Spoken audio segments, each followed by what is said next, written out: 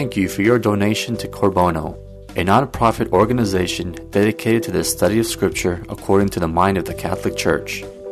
If you like this talk, we invite you to share our website, www.corbono.com, with others so that together we may participate in the evangelization of the third millennium. Our speaker, Najim Awad, lives in San Diego, California with his wife and 7 children and has been studying and teaching Scripture since 1995. Najim believes the Catholic Church holds and teaches the fullness of truth, and with his tremendous zeal and insight, he is able to communicate that raw truth without sugarcoating the teachings of the Catholic Church. He also believes that our job is not to change the truth, but to communicate it clearly and directly to others. And now, here's Najim.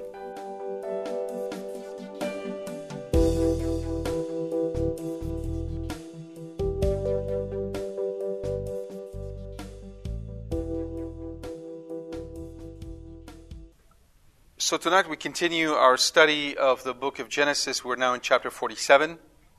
Last chapter in 46, we've seen that Jacob and all his children and children's children came down to meet Joseph. And now they are being settled in the land of Goshen.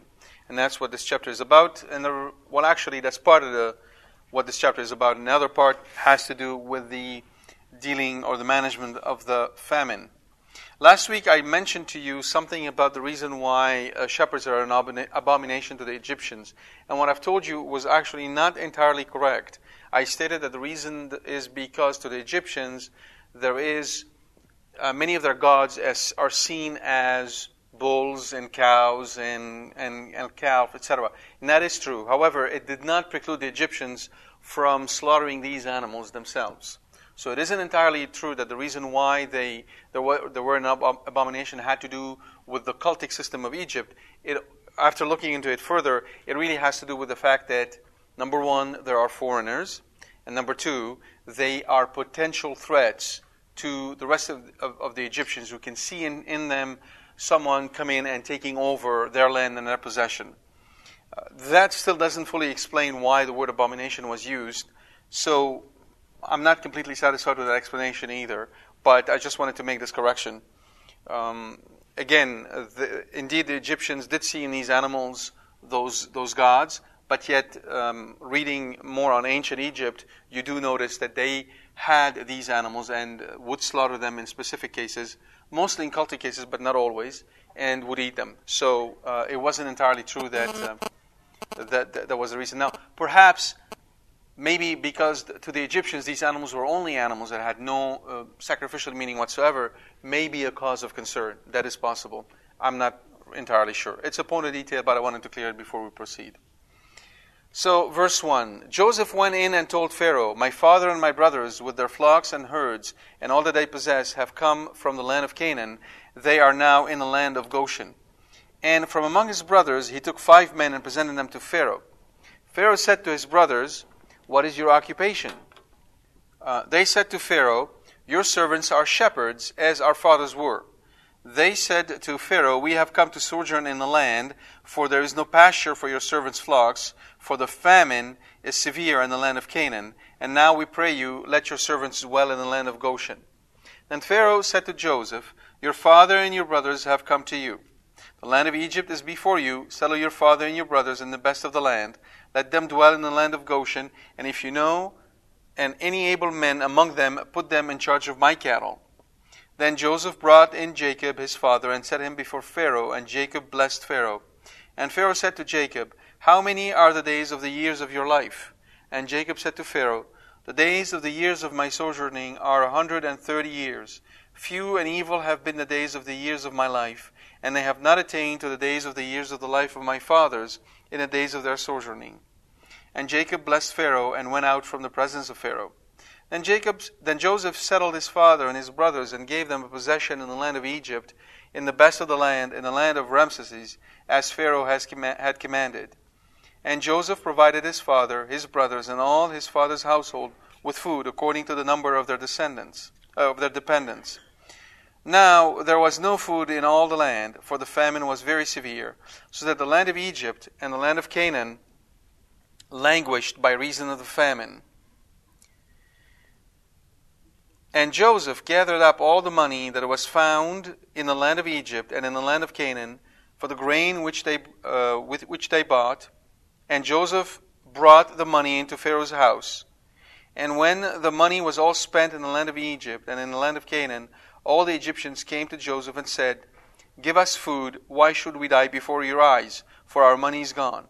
And Joseph answered, "Give your cattle, and I will give you food in exchange for your cattle, if your money is gone." So they brought their cattle to Joseph, and Joseph gave them food in exchange for the horses, the flocks, the herds, and the asses, and he supplied them with food in exchange for all their cattle that year. And when that year was ended, they came to him the following year and said to him, "We will not hide from my lord that our money is all spent, and the herds of cattle are my lord's. There is nothing left in the sight of my lord but our bodies and our lands. Why should we die before your eyes, both we and our land? Buy us and our land for food, and we with our land will be slaves to Pharaoh, and give us seed that we may live and not die, and that the land may not be desolate." So Joseph bought all the land of Egypt for Pharaoh, for all the Egyptians sold their fields, because the famine was severe upon them. The land became Pharaoh's. And as for the people, he made slaves of them from one end of Egypt to the other. Only the land of the priests he did not buy, for the priests had a fixed allowance from Pharaoh, and lived on the allowance which Pharaoh gave them. Therefore they did not sell their land. Then Joseph said to the people, "Behold, I have this day bought you and your land for Pharaoh. Now here is seed for you, and you shall sow the land. And at the harvests you shall give a fifth to Pharaoh, and your fifth shall be your own as seed for the field, and as food for yourselves and your households, and as food for your little ones." And they said, "You have saved our lives. May it please my lord, we will be slaves to Pharaoh." So Joseph made it a statute concerning the land of Egypt, and it stands to this day, that Pharaoh should have the fifth. The land of the priests alone did not become Pharaoh's. Thus Israel dwelt in the land of Egypt, in the land of Goshen, and they gained possessions in it, and were fruitful and multiplied exceedingly. And Jacob lived in the land of Egypt 17 years, so that the days of Jacob, the years of his life, were 147 years. And when the time drew near that Israel must die, he called his son Joseph, and said to him, "If now I have found favor in your sight, put your hand under my thigh, and promise to deal loyally and truly with me. Do not bury me in Egypt, but let me lie with my fathers. Carry me out of Egypt, and bury me in their burying place." He answered, "I will do as you have said." And he said, "Swear to me." And he swore to him. Then Israel bowed himself upon the head of his bed. So there are, as I said, two parts in this chapter. The first one is the conclusion of this whole saga, where Israel and all those who were with him come down into Egypt. And the other part is the dealing with the famine and the way Joseph effectively gets all the land and all its possession into Pharaoh's hands. We'll have quite a bit to say about that. Now, we notice that Joseph is going to settle his father and his brothers into the land of Goshen, where they're going to gain possession and they're going to multiply exceedingly. At the same time, and that's why these two events happen in this chapter and they set one against the other, the Egyptians themselves are being dispossessed of everything they own, all the way through until they actually sell themselves as slaves to Pharaoh. Here is what, and to begin with, I think the very key thing we want to focus on is the word that has been used repeatedly, multiple times, and that word is sojourn. You notice, for instance, when Pharaoh asked Jacob, "How many are the days of the years of your life?" Jacob said, "The days of the years of my sojourning." Not life, sojourning. So St. John Chrysostom has this to say about that. "Since he saw the old man was in extreme old age, he asked his age. Jacob replied, 'The years of my sojourn on earth.' See how all good people have the same attitude to this life, as if living in a foreign land. I mean, hear what David also says later, 'I am a sojourner upon earth, sojourning in a strange place.' While Jacob says, 'The years of my sojourn on earth.' Hence, Paul too said about these good people that they recognized they were strangers and sojourners on earth. The years of my sojourn on earth, he says, 130 of them, have been few and harsh. They do not compare with the lifespan of my forebears. Here Jacob is referring to the years of servitude he endured under Laban in consequence of the flight made on account of his brother, and as well, following his return from there, the grief he suffered for so long on account of Joseph's death, and all the misfortunes in the meantime. After all, how great do you think was the fear he had when, in retribution for their sister, the company of Simeon and Levi in one fell swoop wiped out a city and took captive everyone in Shechem?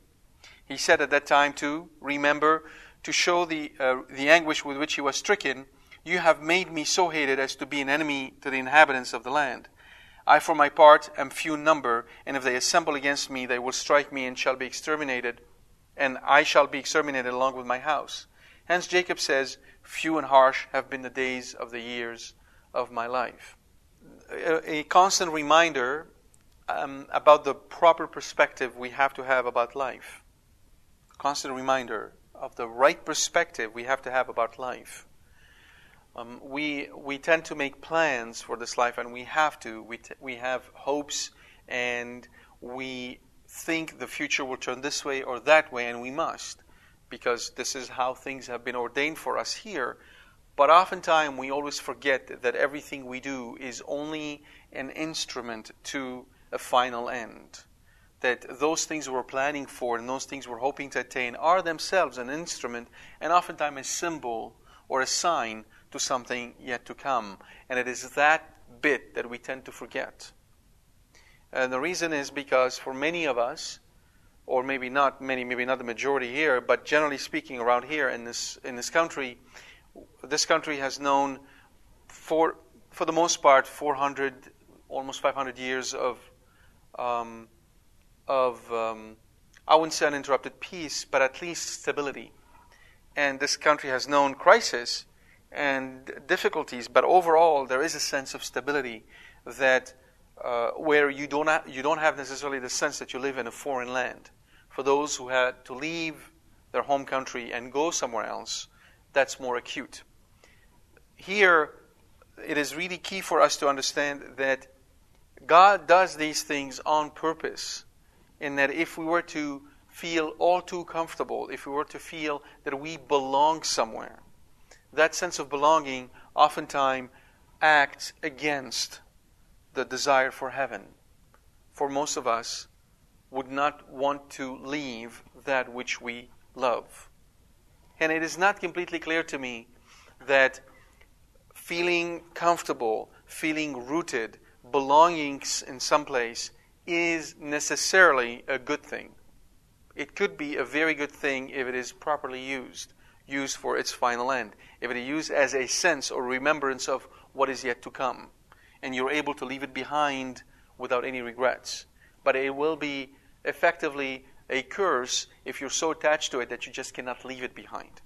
And I do not only talk about land or possession, but I also talk about family and children.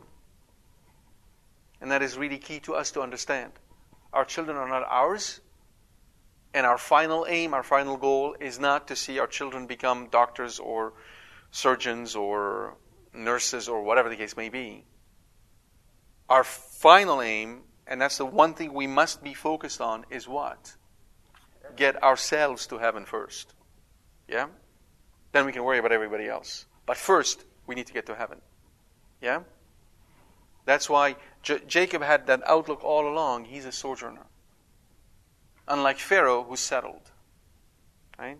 Great difference between the two. One, Pharaoh seems to have it all, possess it all. The other seems to have nothing, being chased by famine. But if you look at it from a spiritual point of view, you would see that God is effectively, in a very, very particular way, caring for Jacob, making sure that he never really possesses anything, so that in the end he can possess everything. Yeah? And hence, for us today, we view things oftentimes through the wrong prism. We think that hardship and exile and leaving behind land and homes and possession and everything else is a bad thing. It can be a bad thing if it turns you to resentment and hatred and anger and hardening of heart, it could be a very good thing if it gets you to enter deeply into the mystery of our salvation, into the church. If you become more religious, more pious, if you understand that the only constants you have in your life and in this world is the Lord Himself, nothing else, right? Again, I'm being careful here because none of what I'm talking about has only one angle to it. It really depends on how it's being received and lived. So we have to keep these things in mind. But again, are you a sojourner or are you a resident? So that's the question. You don't have to answer me, but thank you. I do appreciate that. But it's a question for you to think about. Where do you, and how do you know? How do you know what is really important to you? And you know it by your actions. You know it by what comes to your mind when you wake up. You know it by your day, how it's structured. What are those important things in your day? Is prayer first and foremost in your day? Is that really important? Or is it only relegated to Sunday? Is when you meet somebody, when you talk to someone, or you see someone, are you asking the Lord for ways to help this person on their way to heaven? Is everything you do to others geared towards heaven, particularly your children? Are you raising children or are you raising saints? There's a big difference between the two. If you're raising children, you're raising them selfishly for yourself. If you're raising saints, you're raising them for God. And there is a big difference in the way and your outlook on your children, what you would do for them and not do for them, what you would give them and what you won't give them, and how you discipline them and how you love them. When you look at them, are you seeing in front of you grown-up saints in heaven? Or are you seeing just kids? Big difference. When you talk to people, do you see people in heaven? Are you wondering, why am I talking to this person right now? What does God want from me that I can give to this person? When an ambulance goes by, do you say a prayer for the person in that ambulance? Do you understand God may have put you there because it's your prayer and only your prayer was going to save that person? It's this interconnectedness between all of us before the Lord that is so important for us to keep in mind when we look at ourselves as sojourners. We are only here on our way. You understand? Okay, that's really key for us. You have those leaving their land. They're in famine. There's famine around them. There is pretty much nothing. And there's the Pharaoh who lives there, who's secure, who has everything he needs and he wants. And on the surface, he looks like he's got the right ticket. But the reality is very different. Right? Now, last week we saw that Joseph told his brothers what to say when he stands before Pharaoh. And now he goes over and carries it forward. Pharaoh so far has heard nothing of the conversation we've seen last week. Now he's being presented. So Joseph is the one who does it. So he is going to personally inform the king of his family's arrival because Pharaoh has originally extended the invitation to them through him. So again, he is the mouthpiece for everyone. He is the one who speaks on their behalf. And he basically settled them in the region of Goshen, and he predisposes Pharaoh to receive the requests of the brothers. Now, what is therefore Joseph representing in that case? Who is he a symbol a symbol of? A priest, yes, but that's not what I had in mind. Not Jesus. Our Lady. He's taking care of everything. And in that case, you can see, again, I told you about the four senses of Scripture and how we read Scripture through the four senses. The first one being the literal sense, and then the three spiritual senses. And this is something that the Catechism teaches us in paragraph 101 through 115. Now, when you start reading Scripture this way, you begin to see the role of Our Lady, or herself, or her shadow, if you will, throughout most of the Old Testament. She's there all over the place, if you have eyes to see. And here's one particular example where in this text the Holy Spirit goes beyond the intention of the earthly author who wrote Genesis based on what he heard from Moses. And he gives us a glimpse of what happens in heaven today between the real Pharaoh. Remember, Pharaoh thought himself to be what? King and God. Well, the real Pharaoh, right? And the real and the real intercessor, the one who stands before him and can speak to him on our behalf. Notice the order of things. Joseph is the one who saw he's the one who recognized his brothers. They did not recognize him. Likewise, so many times Our Lady recognizes us way before we ever glance or gaze at her. Way before we ever even think of her, she already has us in her mind. She's already interceding for us. We don't even know it. And then she structures everything for us. She prepares the whole thing. And sometimes the route is difficult. And sometimes we don't see her right away. We don't recognize her. We don't understand what is going on, as happened to the brothers when they were tested. And then she will bring us down to dangerous places and make intercession before the king on our behalf. She does all of this. So it's really important for us not to think of Mary. It is one of my pet peeves. For many of us, unfortunately, because we kind of... we look at statues of Our Lady, and that's wonderful. It's nice to have statues of Our Lady, don't get me wrong. But oftentimes, because of the statues, we imagine Our Lady sort of stuck in that position in heaven and saying nothing and doing nothing. And we are doing everything because we're saying all these Hail Marys. Or we can imagine if I don't say my rosary, that Mary is not going to do anything for me. And it's a very false image of her.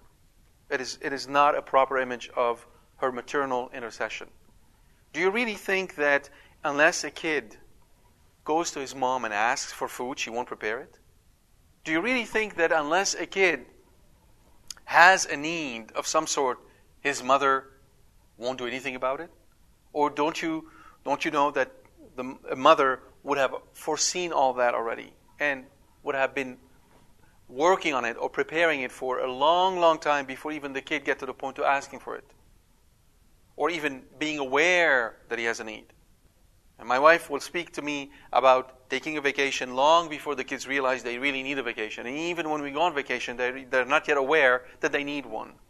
She saw that way before. Right? And this is how Our Lady works, just as Joseph is working here. So you can read this chapter and see in it the way Mary operates. And therefore, back to what I was saying earlier to you, you might be talking to somebody about the faith. And you ought to be mindful of the fact that it is possible, although not provable, but it is possible that Our Lady sent that person to you. And keep that always in mind. Mary is a consummate chess player. I like to give this image of her because we tend to focus on her maternal love, which is wonderful, but we kind of oftentimes almost implicitly assume that she's not, she doesn't have, let's say, the technical know-how or intelligence. We kind of dumb her down a little bit, I fear. But that's not at all who she is. In the spiritual realm, in the combat that she won over the devil, she has received a wisdom from God that is absolutely unparalleled to anything we know, we can even conceive or imagine. If the wiles of the devil of Lucifer are superior to the intellect of all of humanity put together, which is true, he's far more intelligent than all of us put together. This is who you're dealing with. The wisdom that Our Lady received surpasses his in ways that we can't even begin to comprehend. I mean, one reason why God hides His mother from us, and He does in a sense, He doesn't show us her glory, is because if He did show us her glory, what would we be prone to do? Worship her. Worship her. Worship her. If we saw her in her full glory, we would be prone to confuse her with God. Pius XII said that the glory that Our Lady received is not comprehensible to anyone, not even herself. Only God understands it. Her glory surpasses, in fact, her glory surpassed all the glory of all the angels and all the saints put together from the day that she was conceived, let alone the day when she was assumed in heaven. It's beyond our understanding to really fully comprehend what God has done in His mother. Right? So, that. I just wanted to point out to you that you can always take this and meditate on the way God actually works with Our Lady. Now, there's another reading that is very fruitful as well, is a reading about yourself. In this picture between Jacob, Pharaoh, Joseph, the Egyptians, and the Israelites. Jacob, Pharaoh, Joseph, the Egyptians, and the Israelites. Where do you stand? Where do you see yourself? It's a very good meditation to think, to take this into prayer and then just reflect. Where do you stand? Are you Jacob? Are you Pharaoh? Are you Joseph? Are you just one of those Egyptians? Or are you just one of those Israelites? Who are you and what are you doing? Where do you fit? Morally speaking, which actions are you taking that draw you closer to Jacob or to Joseph or to the Egyptians or to Pharaoh or to the Israelites? Right? This is what Scripture is for us to see ourselves and see the glory of God through His sacred Word. Right? So, worth going through this. I'll point out in verses 5 and 6 that the reason why the Pharaoh addresses Joseph by saying, "Your father and your brothers have come to you." It sounds as if, on the surface, that Pharaoh is essentially breaking news to Joseph. As if he's saying, "Hey, Joseph, your dad and your brothers just showed up." But that's not at all what he's saying. That's not what he's saying, right? So, because when we read it, we get to verse 4, and verse 5, Pharaoh said to Joseph, "Your father and your brothers have come to you." Well, yeah, I know that, thank you. What is he saying it for?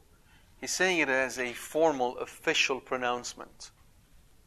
Right? It's a royal edict that he's putting forth. He's recognizing what has happened. He's accepting it and making it part of an official declaration. So that he says to everyone, they have come to him, and I know and I agree. That's what's going on here.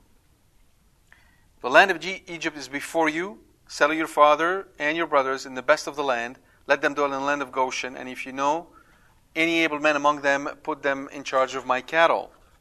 So you notice here the king is being absolutely true to his word. He's giving them a really good land. And he's asking for, in another translation, for capable men.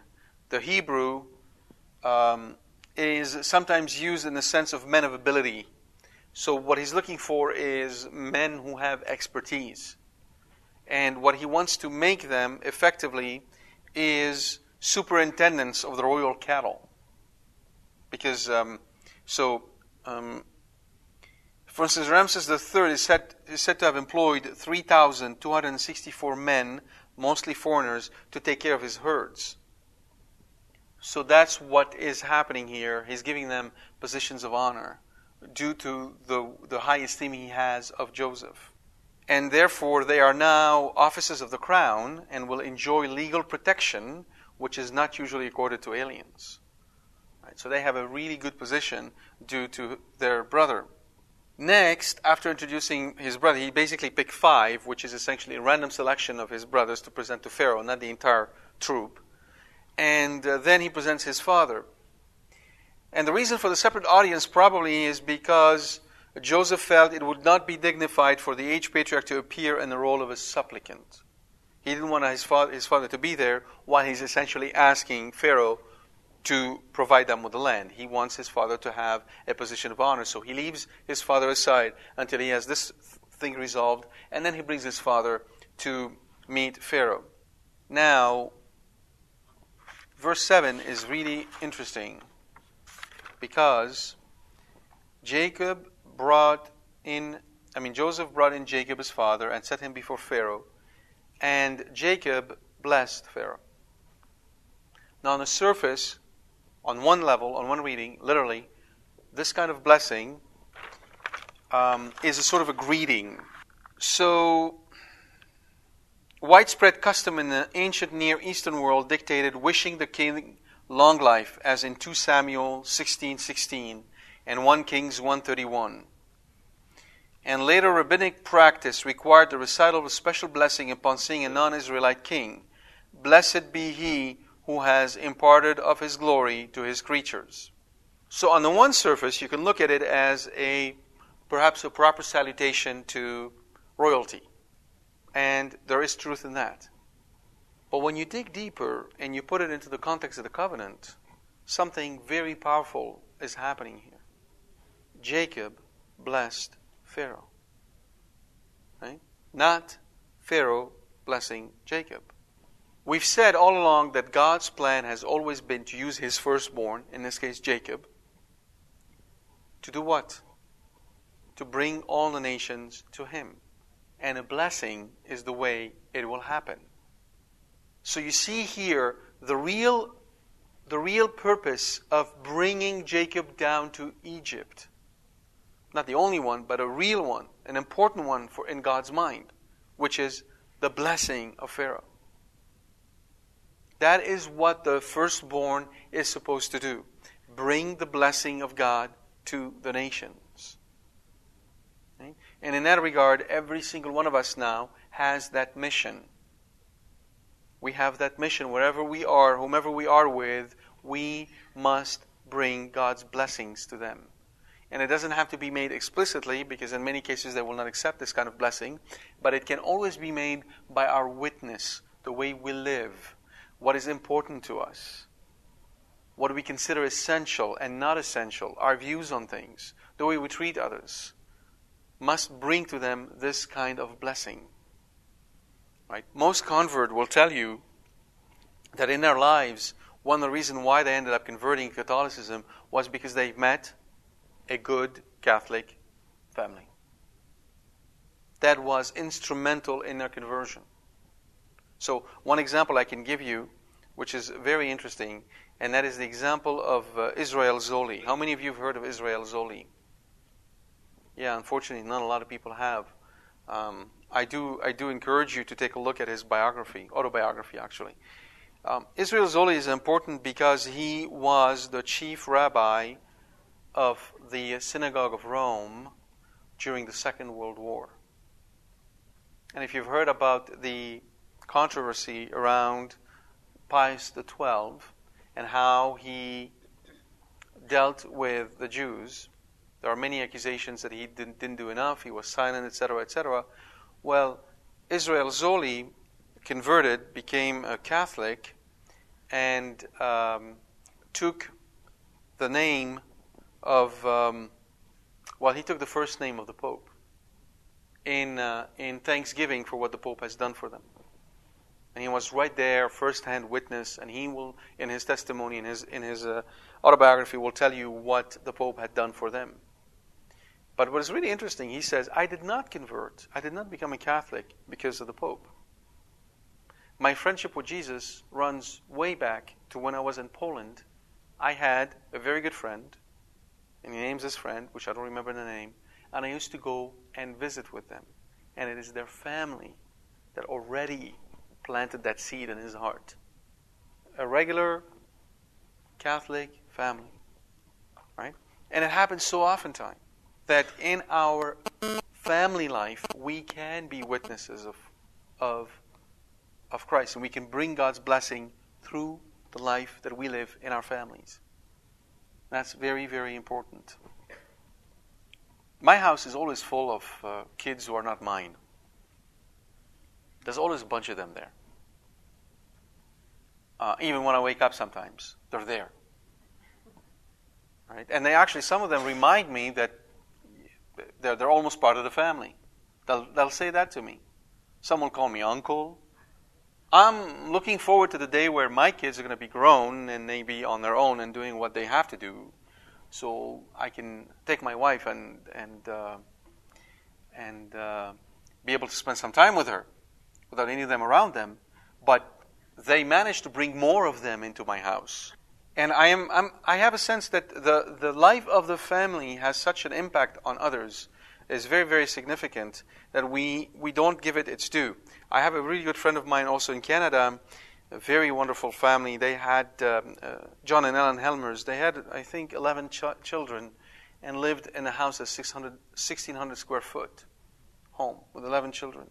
And he was a musician playing in the local orchestra in Kitchener-Waterloo. And when his daughter, she homeschooled most of her kids until such time where they went to high school. And when her daughter wanted to go and hang out with her friends at the mall, because we've created such a family-friendly environment here, the kids have to hang out at the malls. Her mother told her no, and she said, "Why don't you invite them over?" Well, she did. And these other kids who came into this family with 11 children in a very small house decided to turn that into their mall. They loved being there. Think about your own homes. Are kids clamoring to come and visit with you? And if you have very little kids, very young children, all well and good. You don't have to worry about it. But if kids are older, are the neighbors, the other kids, want to come over? That tells you something. So that's what I'm talking about in terms of witnessing. It's not something complicated. We have to go to India or the Far East or whatever. It's right where you are, in your own house. We've talked about sojourn. We don't have to say much about it. So when Jacob said, "my fathers," he really referred to essentially Isaac and Abraham. And he blessed them again and he bade farewell. The only contact between Jacob and Pharaoh is with this blessing. But that is so key because, as I said earlier, this is God's plan all along. It is prefiguration of what Christ is going to do through His church to bless the nations. All right. Now we go through Joseph's policy and the way he deals with this famine. In verse 11, they speak of the district of Ramses, which is very interesting because it's really anachronistic, meaning that back then when he was alive, when this was happening, there was no Ramses to speak of. But that's definitely an indication to those exiles in Babylon who presumably knew about that district. It must have been famous. Right? So, for instance, it would be like when, if I'm not mistaken, before New York was what was it, like New England? New Amsterdam. All right, England, Amsterdam. It's all the same. So New York, right? New Amsterdam, right? And imagine if someone was writing about somebody living in around, let's say, 1690, and he speaks of New York. Well, obviously, that's anachronistic. There was a time, it wasn't called such in 1690. It was called New York later. But he's probably addressing the reader to say, that's where we are. You may not know where New Amsterdam is, but you know where New York is, so that's where we are. And that's presumably why he did it this way. All right. Verse 13, there was no food in all the land, for the famine was very severe, so that the land of Egypt and the land of Canaan languished by reason of the famine. And Joseph gathered up all the money that was found in the land of Egypt and in the land of Canaan for the grain which they bought, and Joseph brought the money into Pharaoh's house. So you notice he's not keeping it for himself, he's bringing it over to Pharaoh's house. Here is a man, this is a perfect example, when people speak of riches, does this mean that if you're rich you cannot go to heaven? No. No. God never said such a thing. What He said, though, in Scripture is that it's going to be very, very hard. Why? Why is it going to be very hard for people who are rich to go to heaven? And by the way, just so that you know, because oftentimes when we talk about rich people, most of us make this mental note, it ain't me. I would like to let you know that when you look at the scale, if you put yourselves where you are right now, on the scale of the entire population, you're very wealthy. So, I hate to break it to you, it applies to you. All right? It applies to all of us. So let's not kid ourselves. All right. Yes. The whole earth. When you look at the distribution of wealth across the entire planet, the way we live and what we have versus what everybody else has, we would be categorized mostly in the wealthy category. Now, why is it hard? Yes. But again, money in and of itself, you realize money in and of itself is nothing. Money has no intrinsic value. Have you tried eating money lately? Do you make a salad of dollars and eat it? Can you build a house with money? Literally with money? What can you do with it? Nothing. Right? Money is essentially a pointer to wealth. in itself, it's nothing. But in a system that we've built, it points to wealth. So, but why is it that that thing causes so much trouble for us? My question, my very basic, simple question, here's a person who was poor. Let's say he's dirt poor. He had nothing to his name. And found this, lotto ticket floating somewhere, picked it up, is the winner. He's now got $50 million to his name. Here's my question to you. All these things you said, presumably would apply now or to a certain degree. But why didn't they apply yesterday when he had no money? Do you understand my question? No. We're saying about people who have got money that, they can be attached, they can be worshiping money. We said that they could be saying, I can do everything for myself. I'm not necessarily going to give credit to God. Not always, but it's possible for them to do so. We talked about, the fact that they are now really into all the things, all the material possession they can have, etc., etc. Where all this stuff came from for that guy who yesterday was dirt poor and now is rich and he's got all that. So let's fast forward a year. He's been rich a year. Give him a year. Why now that he's a rich a year, the words of the gospel apply to him, and it didn't seem to apply to him when he was poor? The basic premise, though, in all of the things we're saying, is this. Money acts as a magnifier. It takes all the vices that are already present in the poor and blows them out of proportion, so much so that we don't see anything else anymore. It isn't that the poor are intrinsically less, have less vices than the rich. You understand? They have the same issues. In fact, St. Thomas will tell you that abject poverty can detract from the faith. It can take you away, as we've seen with the whole communist movement. It created what? Hatred and destruction and evil and you name it. Right? So it isn't that, the poor are just saintly because they're poor and the rich are, damned because they're rich. No. It has everything to do with our virtues and vices.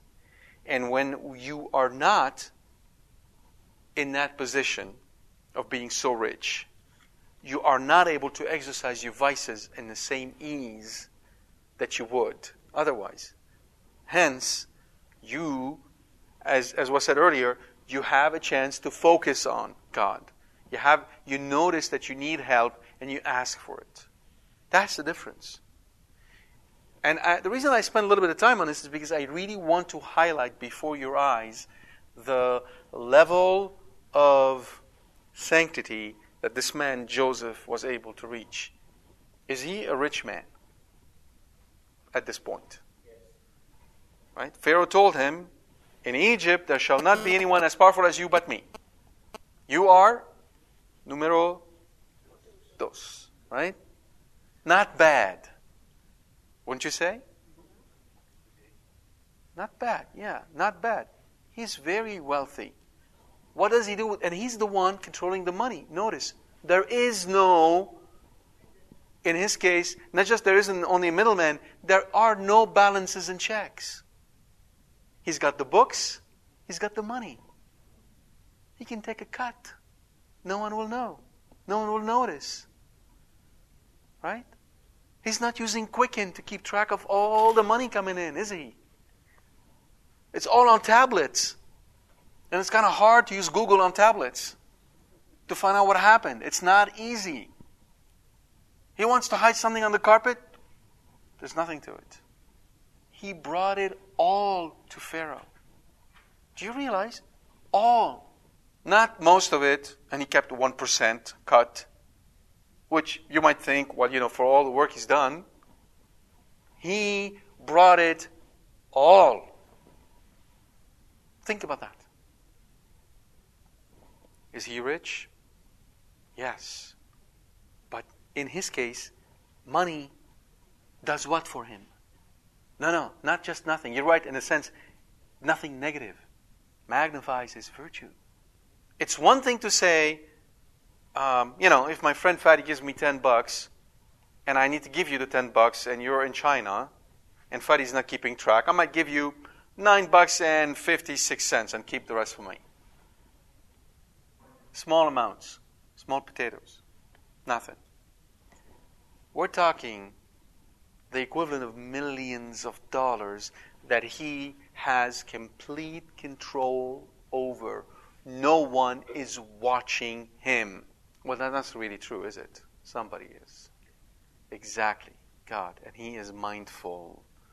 In his case, his virtue is magnified. Right? And that is, again, where we can see in him an image of Mary. St. Louis de Montfort had that very, very short, lapidary statement. He would say, every time you say Mary, she says Jesus. Every time you say Mary, she says Jesus. What he means is exactly this.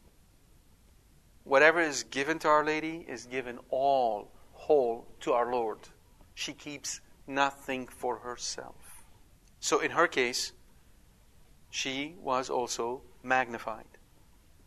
So again, it isn't the riches per se that lead you to hell. Jesus was making a very practical statement when he said that. And based upon what? Based upon a very simple notion that most of us have a hard time overcoming our vices. Most of us don't work hard enough to overcome our vices. Most of us are not even aware of our vices to begin working on them. Right? Remember what I tell you often, husbands, if you want to know how you can improve, ask your wife what are the 3 top things she'd like you to change. Wives, if you want to know how to improve, ask your husbands what are the 3 top things he would like you to change. You see, we take so much for granted. I'm giving you a simple example. All right. How many of you here wear watches? Raise your hand. How many of you wear watches and are under 25? Nobody. You know why? This generation, the generation of 25 and younger, doesn't wear a watch. You know why? Because when you tell them it's a watch, they look at it and say, why should I wear that? It's a single function device. It does one thing. Now you might argue that it does more than one thing because it tells you the date. But they're not very impressed, are they? It's a single function device. We, of older age, have been conditioned to accept that it makes complete sense when you want to see the time to kind of flick your wrist and take a look. You know how absurd this is for this younger generation? It makes no sense. But we have been so conditioned that it is absolutely part of the things that we assume, and we cannot question it because we do not see anything that needs questioning. Now, this is a little amusing fact. Our vices are not amusing, but they're encrusted in us in habits we do not see anymore. It's really easy to tell if somebody's working on his virtues. You know how? When they're talking to you, do they ever question whether they're talking too much? And the way they do that usually, if they're really questioning, is to just bounce it back off of you and ask questions, get you to give a reaction. But even in one-to-one conversation, you might have somebody who just talks and talks and talks and talks and talks and talks and never stops. Here's somebody who doesn't question himself or herself. Why? Because this person is talking to hear himself. He has pleasure in his own voice and what he has to say. He's not talking as an act of charity to communicate knowledge that others might use. See, so that's why riches, most of the time, for most of us, yes. You put them in our hands, it's like a radioactive material. It destroys us. But for some, you can give them all the riches in the world, and it will magnify their virtues. All right. Now, I want to say something about the way he handles the situation. Notice he first tells them, all right, give me your money. They do. And then they come back. And they're still hungry. There's still nothing. And they give him their cattle. And then now they have nothing left. And they sell themselves as slaves. All right. A couple of things. What do we end up with once all of that is done, said and done? We end up with a system where the state owns everything. Yeah? And the way slavery is mentioned here isn't, the slavery with whips and people beating you down and you have nothing. That's not the kind of slavery we're talking about. You notice, right? It's more of an economic slavery. He gives them back the land where they live and gives them back cattle and give them grains. And now he asks for what? 20%. Commission, I think, is a very kind way of saying it. It's a tax. It's a tax. The founding fathers understood this really, really well for this country. This is what sets this country apart from any other one. Not, in my mind, not so much the Constitution or the way the power is shared and all of that. None of that can really, in the eyes of those who see it, it would seem as if everything is working well. But when you factor in collusion and bribes and all the normal vices in the hearts of men, all that stuff can be circumvented. But the one thing that was really key in my mind was the fact that there would be no taxes. And then they introduced the tax. Remember when they introduced the tax? Who are they going to tax? The rich. Right? Who ended up being taxed? The poor. What did the rich do? Pardon? How? They hired a bunch of lawyers who found loopholes in the law and made sure that the rich stay rich. Right? So what is the purpose of taxation? What is taxation? From God's perspective. Slavery. So therefore, what is it? When you think in terms of the covenant, what is taxes? It's a curse. It's a covenantal curse when people become wayward. You understand? We're not taxed willy-nilly. It isn't that our government is becoming more and more socialist because, we've elected Mr. Obama. And by the way, I chide anyone when they speak of the president by calling him by his first name or talking in a derogatory way about him. That cannot be a Christian attitude. No matter what you think of him, no matter whether you agree with his positions and you don't, and I personally don't, and most of his policies, I don't, particularly when it comes to life. But he is the president, and we must show proper respect. Right? Very important. So, back to what I was saying earlier. Pardon?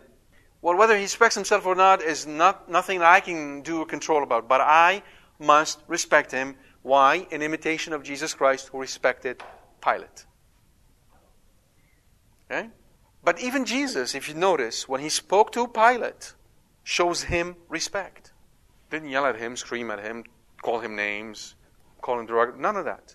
He spoke to him with respect. And so we must speak with respect due to the dignity of every human being. All right. Having said that, it isn't because we've elected Mr. Obama as a president that we are where we are. Right? We're talking here about what? The covenantal curses that flow from the fact that as a nation we've forsaken the covenant. So taxes go up, yes. The hand of the state becomes heavier, yes. We move towards socialism, yes. And that's where it gets really interesting, because what the state wants to do is what exactly? Become Pharaoh. There is no other choices. You're either going to worship God or you're going to worship the state. And the state has to move in this situation. So the state would rather you don't tithe and you pay taxes. The state would rather you don't do charity and you pay taxes. All these are concessions on the part of the state. Right? The state would like to have a very large set of educators who believe in the state, not in the parents. Who believe that their duty is not to be assisting the parents in teaching the children, but their duty is to impart upon them the knowledge that the state wishes to impart upon them. The parents become the enemy. And on it goes. But that's not because it is them out there, those bad people who are doing all of this. As we always characterize the situation. We're always tempted by the polarity. We're the good guys and the bad guys. You know what? That's fun in Hollywood. With the movies they produce. You know, you can check your brain at the door, sit down, enjoy a movie, and be done with it. Great. But not in reality. It's not us against them. As soon as we focus this way, we're back in the horizontal mode, and we completely miss that the Lord is Lord of lords and Lords of kings, and He is directing the ways of history for His greater glory. And that's where we miss a proper and a right interpretation of the situation we're in. Simple as that. So, you can see in Egypt, they're moving in this way, right? Everything's going to be owned by Pharaoh. Everything's owned by the state. They become effectively indebted to the state. The state will provide everything to you. And today, if you look in socialist countries who are very successful, such as in the Nordic countries, Finland, Sweden, right? Most of the people are atheists because the state provides everything. So hence you're tithing to the state. You see? And what is that when truth moves away? Right? I'll read to you a passage from the book of Amos as we get to close this on this chapter here. Turn to Amos chapter 8 because he says it pretty well in Amos chapter 8. So Amos is a prophet that was sent to the kingdom of Israel, and he is prophesying what the Lord is going to do to them in chapter 8. Thus the Lord God showed me, behold, a basket of summer fruit. And he said, Amos, what do you see? And I said, a basket of summer fruit. Then the Lord said to me, the end has come upon my people Israel. I will never again pass by them. The songs of the temple shall become wailings in that day, says the Lord God. The dead bodies shall be many. In every place they shall be cast out in silence. Hear this, you who trample upon the needy, and bring the poor of the land to an end, saying, when will the new moon be over, that we may sell grain? And the Sabbath, that we may offer wheat for sale, that we may make the ephah small and the shekel great, and deal deceitfully with false balances. Deal deceitfully with false balances. Not happen today, right? We don't have these people who are dealing deceitfully with false balances, right? That we may buy the poor for silver and the needy for a pair of sandals, and sell the refuse of the wheat. The Lord has sworn by the pride of Jacob, surely I will never forget any of their deeds. Shall not the land tremble on this account, and everyone mourn who dwells in it, and all of it rise like the Nile, and be tossed about, and sink again like the Nile of Egypt? And on that day, says the Lord God, I will make the sun go down at noon, and darken the earth in broad daylight. I will turn your feasts into mourning, and all your songs into lamentation. This is standard fair language to say your kingdom is about to be leveled. Your time is up. This is not about the end of the world. This is about the end of a political order that has structured itself to be set up against God. It's turned itself against God. God is going to level it. That's the standard language. Imagery used to say your clock is going to stop ticking. Your time is up. All your internal structure is going to be completely destroyed because this is what I do. And last week, remember, I read to you from Our Lady Fatima, who said, wars are punishment by God. And the end of wars is what? Complete change in political regime and change in economic structure. And in some cases, the establishment of atheistic countries where the church recedes, which is the punishment of God. I will turn your feast into mourning and all your songs into lamentation. I will bring sackcloth upon all loins and baldness on every head. What is the sign of baldness on every head? What is sackcloth and baldness? What is that? It's essentially fasting and humility. Right? I will make it like the morning for an only son, and the end of it like a bitter day. Behold, the days are coming, says the Lord God, when I will send a famine on the land. Now notice, key in on this. He's sending a famine, just as we had a famine in Egypt, right? Not a famine of bread, nor a thirst for water. It isn't what you think it is, but of hearing the words of the Lord. That's the famine. Of hearing the words of the Lord. Now, who is sending this famine? Yeah. So, when I have people come to me and complain about this priest or that priest and how bad this priest is and he does this and then the other, I keep on reminding them, God sends you the priest you deserve. He sent those priests. He's allowing all this to take place. It's not us versus they. It is us who have sinned. That's our problem. That's what we don't want to admit. It's a famine of the words. In a dialogue he has with Sister Faustina, our Lord tells her that He's going to punish the world by allowing His church to be persecuted. Why? Because it creates a famine of the word. How many of you know or are aware of people who did not know that contraception is a mortal sin? That you should not be using contraception? You don't have to even raise your hand. I'm not asking particularly, but you know what I'm talking about. What is that? It's a famine of the Word of God. Families have been destroyed. Families have been torn apart. Kids are hellbound because of this. You understand? That is something we must be aware of. What is God doing today? God is almighty. And He deals with us according to our iniquities when we do not invoke His mercy. And that is, we do not invoke it with a pure heart. God is always in control. He's never out of control.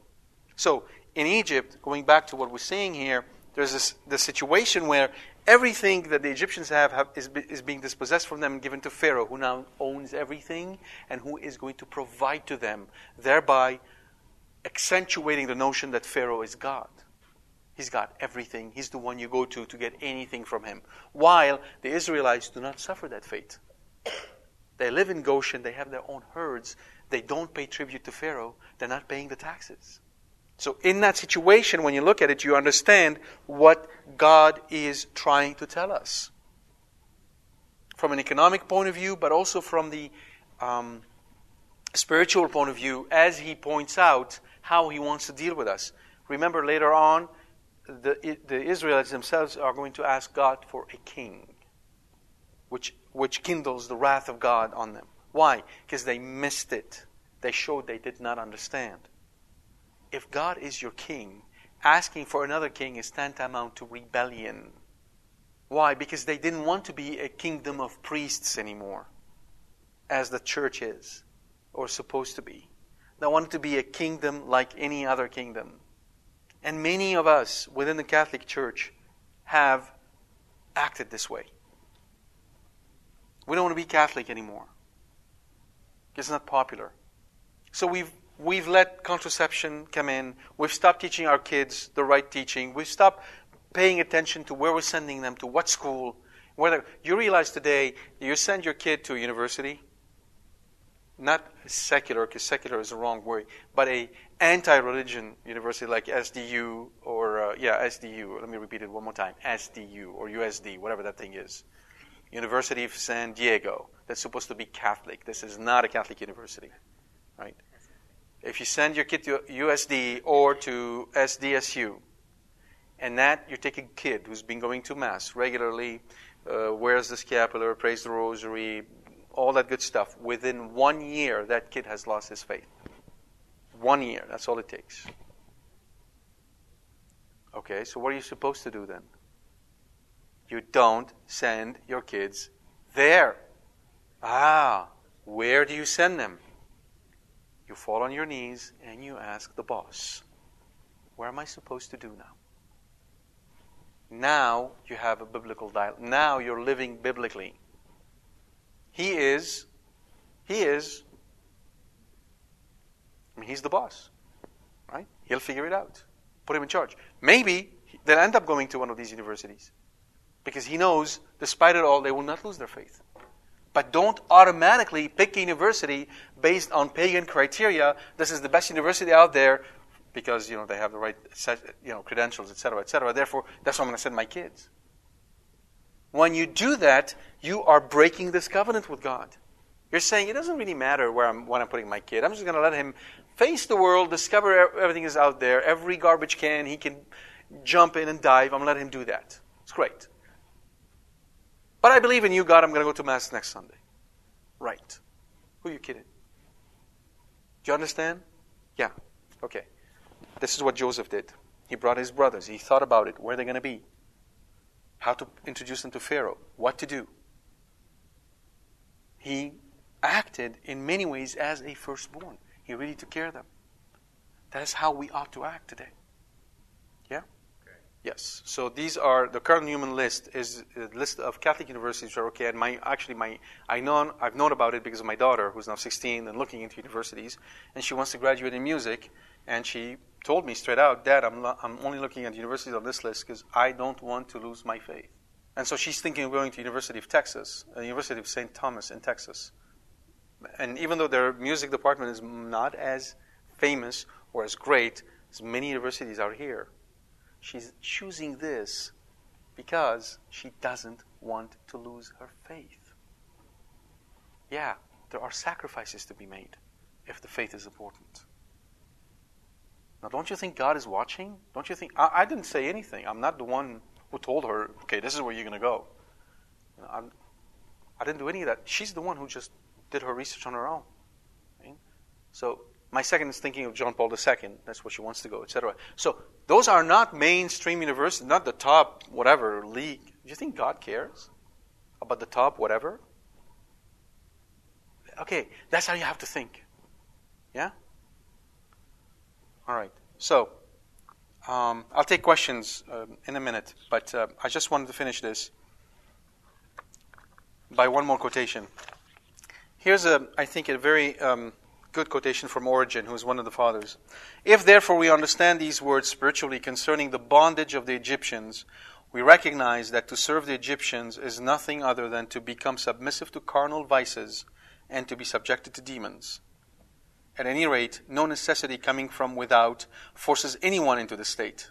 Rather, the sluggishness of the soul and the lust and pleasure of the body overcome each one. The soul, by its own carelessness, subjects itself to this. But one who bears a concern for the freedom of the soul and improves the dignity of his mind with thoughts pertaining to heaven belongs to the children of Israel. Although he may be violently oppressed for a time, nevertheless he does not lose his freedom forever. For our Savior also, discussing freedom and bondage in the gospel, speaks thus. Everyone, he says, who sins is a servant of sin. And again he says, if you continue in my word, you shall know the truth, and the truth shall make you free. And the point of Origen, therefore, is contemplating what happens in Egypt between those who serve the Egyptians, where the number 5 is predominant, which he considers to be the sign of the senses, hence the sign of everything that is bodily, and the vices of the body, versus the Israelites who live by the number 10, number of perfection and number of the Decalogue. The difference, therefore, is that even those who are now among the Egyptians are bonded to Pharaoh, to Satan, by their own needs. Because remember, it's hunger and thirst and all the carnal needs. He's extrapolating, and he sees in it a symbol, a representation for all those who get in bondage for all these material things because of their own bodily needs. And his point is that if you actually turn away from this, God will free you, even though you may fall from time to time. Saint Jose Maria Escriva described a Christian to be one who begins and begins again. You might fall, you might stand, and you might fall, and you might stand, and you might fall, and you might stand. But as long as you keep on standing and keep on trying, you are walking on the path of sanctity, which is what God is asking us to do. So you might be for a time a slave, you might fall because of a variety of reasons, but if you keep on seeking the truth, you will find that truth, because Jesus will lead you to it, and it's Himself, and the truth will set you free. God bless you. All right, questions? Yes. Joseph came up with the idea of taxing them up to 20%. Having said that, it is not uncommon in the ancient world to see taxation of that kind. For instance, in Mesopotamia, there were also taxations that went... In fact, his was fairly generous. In Mesopotamia, there were taxations that went up to 50%. He's increasing the wealth of Pharaoh, yes. Well, what happens is that whatever you make, whatever the land produces, 20% would go to Pharaoh. Whereas before, the Egyptians owned their own land and they did not give taxes to Pharaoh. Now it became mandated that you would do such a thing. So yes, the wealth of Pharaoh is increasing. Now notice the Egyptians themselves thanked him for it, because it was a way for them to save themselves. And also, remember that they could see in that case how having a strong, centralized government will take care of them later, if it ever happened again. So they were happy to pay taxes. That's the thought, that Pharaoh will take care of them. Yeah, but effectively it's Pharaoh who's become richer now. Yeah. Yes. Indeed, this is a very good question. The question is, well, if you don't tax people, how are you going to take care of infrastructure? Police, armies, streets, everything else, right? Well, the answer to this is that we can't conceive of any other way than taxation to do this. But the fundamental premise is that when you have people come together and when they have a king, and a good king, the king will, from his own treasury, take care of all of these things. Well, we're beyond that right now. But the point is that God is not beyond that. Right? In his way of looking at things, he always proposes to us the right way of doing things. The fact that we strayed so far away from it does not make it natural. It still remains what it is. Wrong. No, we got used to it just as the Egyptians would get used to paying taxes. Well, of course he has a will for us to have a king. He is the king. He is the worldly king. My kingdom is not of this world, he told them. But when he said that, he didn't mean, that means my kingdom is some sort of ethereal thing out there with floating wings and stuff. His point was, because the foundation of my kingdom are outside this world, it is the only kingdom that will last and will rule this world. No. It doesn't leave us to the conclusion that all governments are evil. All that it says is that fundamentally, on this planet, we have to constantly remind ourselves that as we stray from the covenant, and we stray from the covenant repeatedly, God will trigger the covenant to bring us back. And one of the mechanisms is taxation. Going back to your example, if you really thought about it, if you actually farmed out all this work to private property by people who are virtuous, you could achieve the same work. Or a lot less. Of course. And you don't need to tax people. They would willingly participate in that if they were virtuous. Hence, taxation fundamentally is a mechanism put in by governments to deal with people who are what? Lazy, I would say simply, sinners. It's a way of curtailing sin. Taxation is like the old covenant. Right? I mean, today, who can understand the taxation code? Not just of the United States, by the way, of any country. Exactly. The bigger the government, the greater the curse. Exactly. If you think about democracy, for instance, right? Democracy is also very much like the Old Covenant. If we were truly a kingdom of priests, we would not need democracy. We would have something far better. We have absolute certainty, absolute truth, absolute goodness. But that's heaven. That's the Catholic Church. That's why the church will never be democracy. People who ask for the church to become a democracy have no clue the covenant and what it means and all that stuff. Not the king, he is the prime minister of the king. Exactly. He rules in his authority, by his authority. Exactly. That's why all these people are so hell-bent against the church. Because they get it. In essence, the Pope is indeed Joseph. Yes. Yes. You got it. Yes. Yes, if we were, this is exactly the point. If we could all live according to the teaching of the church, and I would encourage you to actually read upon the social teaching church. I might have even a talk on this. I might bring it up to it's a wonderful framework that I have in place. You would see that most of these issues we're dealing with and difficulties would just go away, right? But we don't. So part of it is our own doing. We get ourselves into all this mess. But part of it is God's way of punishing us for being so greedy, for not really caring, for going the wrong way, so He can bring us back. And sometimes not just to bring us back, it's just plain punishment. Yeah. That's why effectively we are going back, full circle, we must be sojourners. Right? Jesus said, and that's a very damning sentence for this world. Very damning sentence. He said, the poor you will have always. Implying by that, even though it wasn't his first statement, he meant it as a grace, really, that presence would be a grace to you. It would be a means of salvation. But the underlying message is, don't ever think that any state and any government will ever completely eradicate all forms of poverty. Now, it doesn't mean we shouldn't, 20 million people are starving to death in Africa. Let's not do anything about it. No. But I'm talking in terms of government. state controlled, you will never be able to eradicate poverty this way. The poor you will have always. Yes. Very good, very good. The question is, what about, some of the socialized ideas that you should have ways to help care for the poor, etc. It goes back to this whole notion between tithing and taxes. We should care for the poor. Remember, the hospital as an institution for health was invented by whom? The Catholic Church. No one else did that. The Church did. So, should we care for the poor? Yes. The sick? Absolutely. But as a means of sanctification for those who are doing the caring as well. Otherwise, it's a form of cruelty. If I have to pay a nurse $120,000 a year so that she can take care of people because of her salary, I am actually cursing her. Because all the graces that she should be receiving from that service, if she had actually done it according to God's will, are not being received. You understand? Well, it's not exactly. But it's not the question of a country. We go back to who we are as Catholics. What are we supposed to do? What are we supposed to promote? Where do we stand?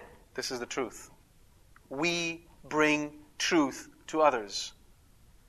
The right way to do it is when you have people who dedicate their lives to the service of God in the service of the poor. Like who? Who was able to do what Mother Teresa was able to do? Among all these socialized countries. Nobody. That's the point. Right? That's why it brings atheism. Okay? That's because it kills the spirit. It takes care of the body, it completely kills the spirit because God is nowhere to be found. Yeah? Yes. Oh, yeah, no, that's not... I didn't cover this. Good question. When Jacob told him, swear to me, he's basically putting him under an oath. He's taking a covenant with him that whatever he says will come true, and if he doesn't, he will be cursed. It is quite all right for us to, in essence, enter into an agreement where I would say I'm going to do something. As soon as I say I'm going to do something, I'm bound by my word. You understand? Swearing simply means you're taking an oath. No, but see, it's not in the old, it's in the new. Jesus was telling him not to swear, neither by God, nor by heaven, for it's his, nor by the earth, for it's his footstool. He was bringing attention to the fact that many people were doing they're taking rash oaths. So Peter is a perfect example, right? Even if those let you go, I'm going to be with you all the way to the end, right? And taking rash oath. He was saying, don't do that. Stop. For instance, you hear a lot of people today who tell you something, and they say, I swear to God. That's what he's saying.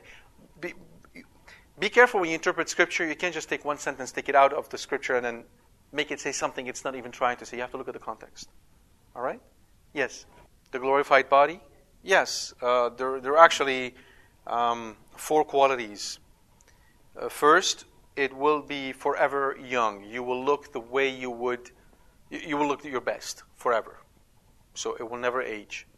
Always be young. Second, it will never feel hunger, thirst, sickness. Right? Third, it will be a body that allows you to go through matter. You won't need doors and windows and what have you.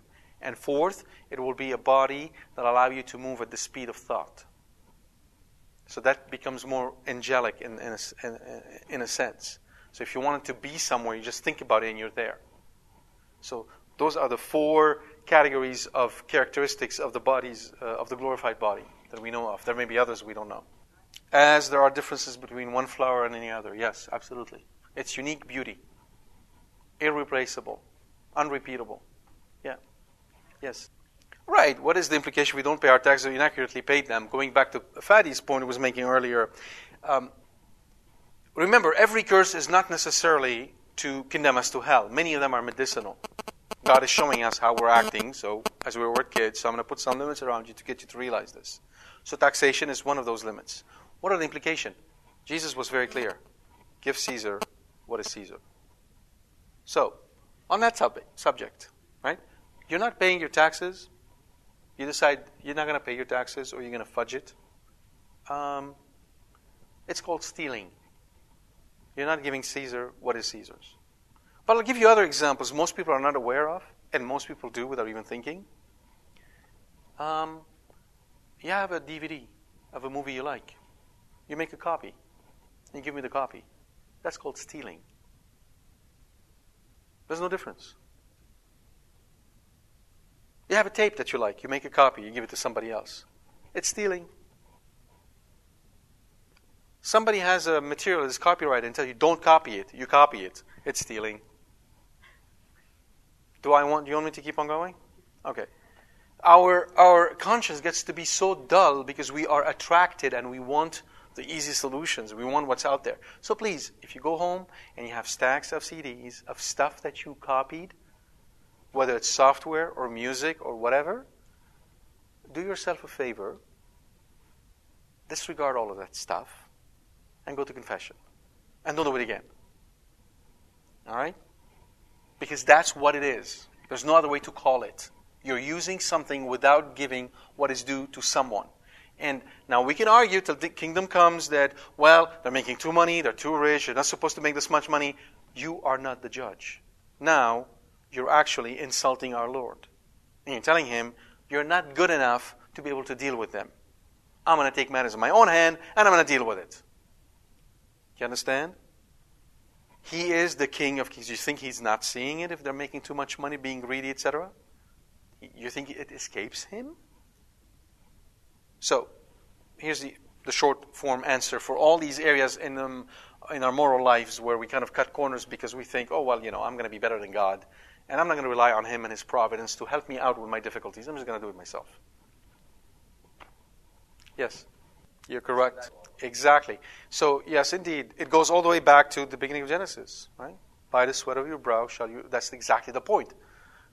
Do you think there were taxes in the garden? That was what God intended. There was no taxes, and there was no IRS office open in the garden. That's no death, right? That's how He intended it to be. But now we broke that, and now we have to keep on continuing. Now, after He came, what did He do? He took the sting of death away. That's how St. Paul says, "O death, where is your sting?" Not, "O death, where are you?" Death remains, but the sting of death, what is the sting of death? What does it mean when somebody stings you? It's the poison, right? It's gone. Death has become a tool for sanctification. So likewise, taxes. So likewise, all these things for the faithful, for the ones who trust in Him, become tools of sanctification. Just as money and all the riches sanctified Joseph and didn't condemn him. That's what Christ enables us to do. To take the trap that Satan has laid for us here and turn it upside down. And make everything that is supposed to be condemnation for us, a curse, into a blessing. Through the blood of Jesus. That's what He changed. But He left everything else in place because He knows we need it. Yeah? Any other question? Yes, last one. But my point though is, again, the key point that you also made is, who gives authority to governments? You see, initially when there was royalty going on, and again, I'm not advocating let's go back to kings and not at all I'm saying. I'm only pointing out that back then it used to be the case that the Pope would be anointed by, the king would be anointed by the Pope. Why? Because he would then represent, right, the sort of executive side that would take care of all these things so that the Pope and the bishops could focus on prayer. Where do we get that from? Acts, where the apostles came and said, it is not good for us to be essentially handling all these admin stuff. Let's get good administrators, let them deal with it. We go back to prayer.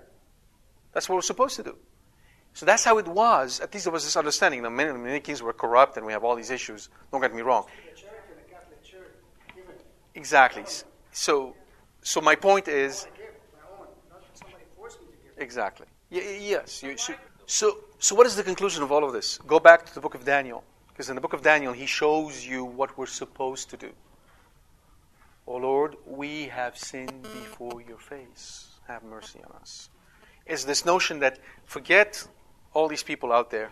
Talk about the people in the church. The firstborns are not doing their duty. The firstborns contracepted. The firstborns fell flat on their faces. and did not do what they were supposed to do. And if they are starving and hungry spiritually, how do you think the people out there would be doing? Do not be surprised at the state of the world when you look at the state of the church. Fix the church, you fix the world. That's how it works. So what does that mean? Practically speaking, find yourselves good Catholics in your own parish. In your own parish. And then make a group of people who are willing to come and pray and sacrifice, so that there will not be one single sacrilegious communion in your church. That's what we should be focused on. Instead, we're all the way out there being active. Great, wonderful activities, don't get me wrong, beautiful. God bless them all. But they're all Band-Aids. You're not going to stem the flow. You're not going to fix the problem by trying to deal with politics directly or trying to deal with legislations or what have you. It's right here. Here's where to start. You do this, he's the boss. He can fix it. That's it. As simple as that.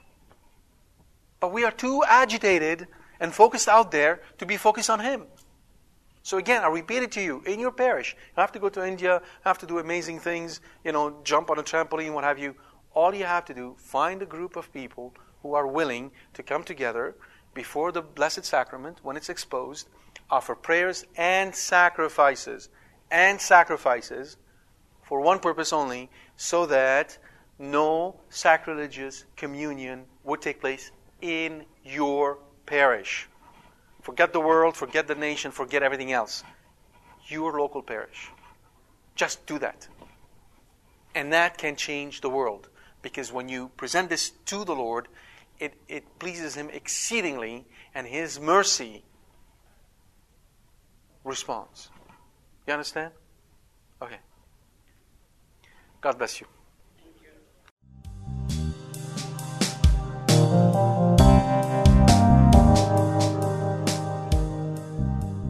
We hope you've enjoyed this talk from Carbono. For more information about this and other talks, please visit our website at www.carbono.com. Thank you, and God bless you.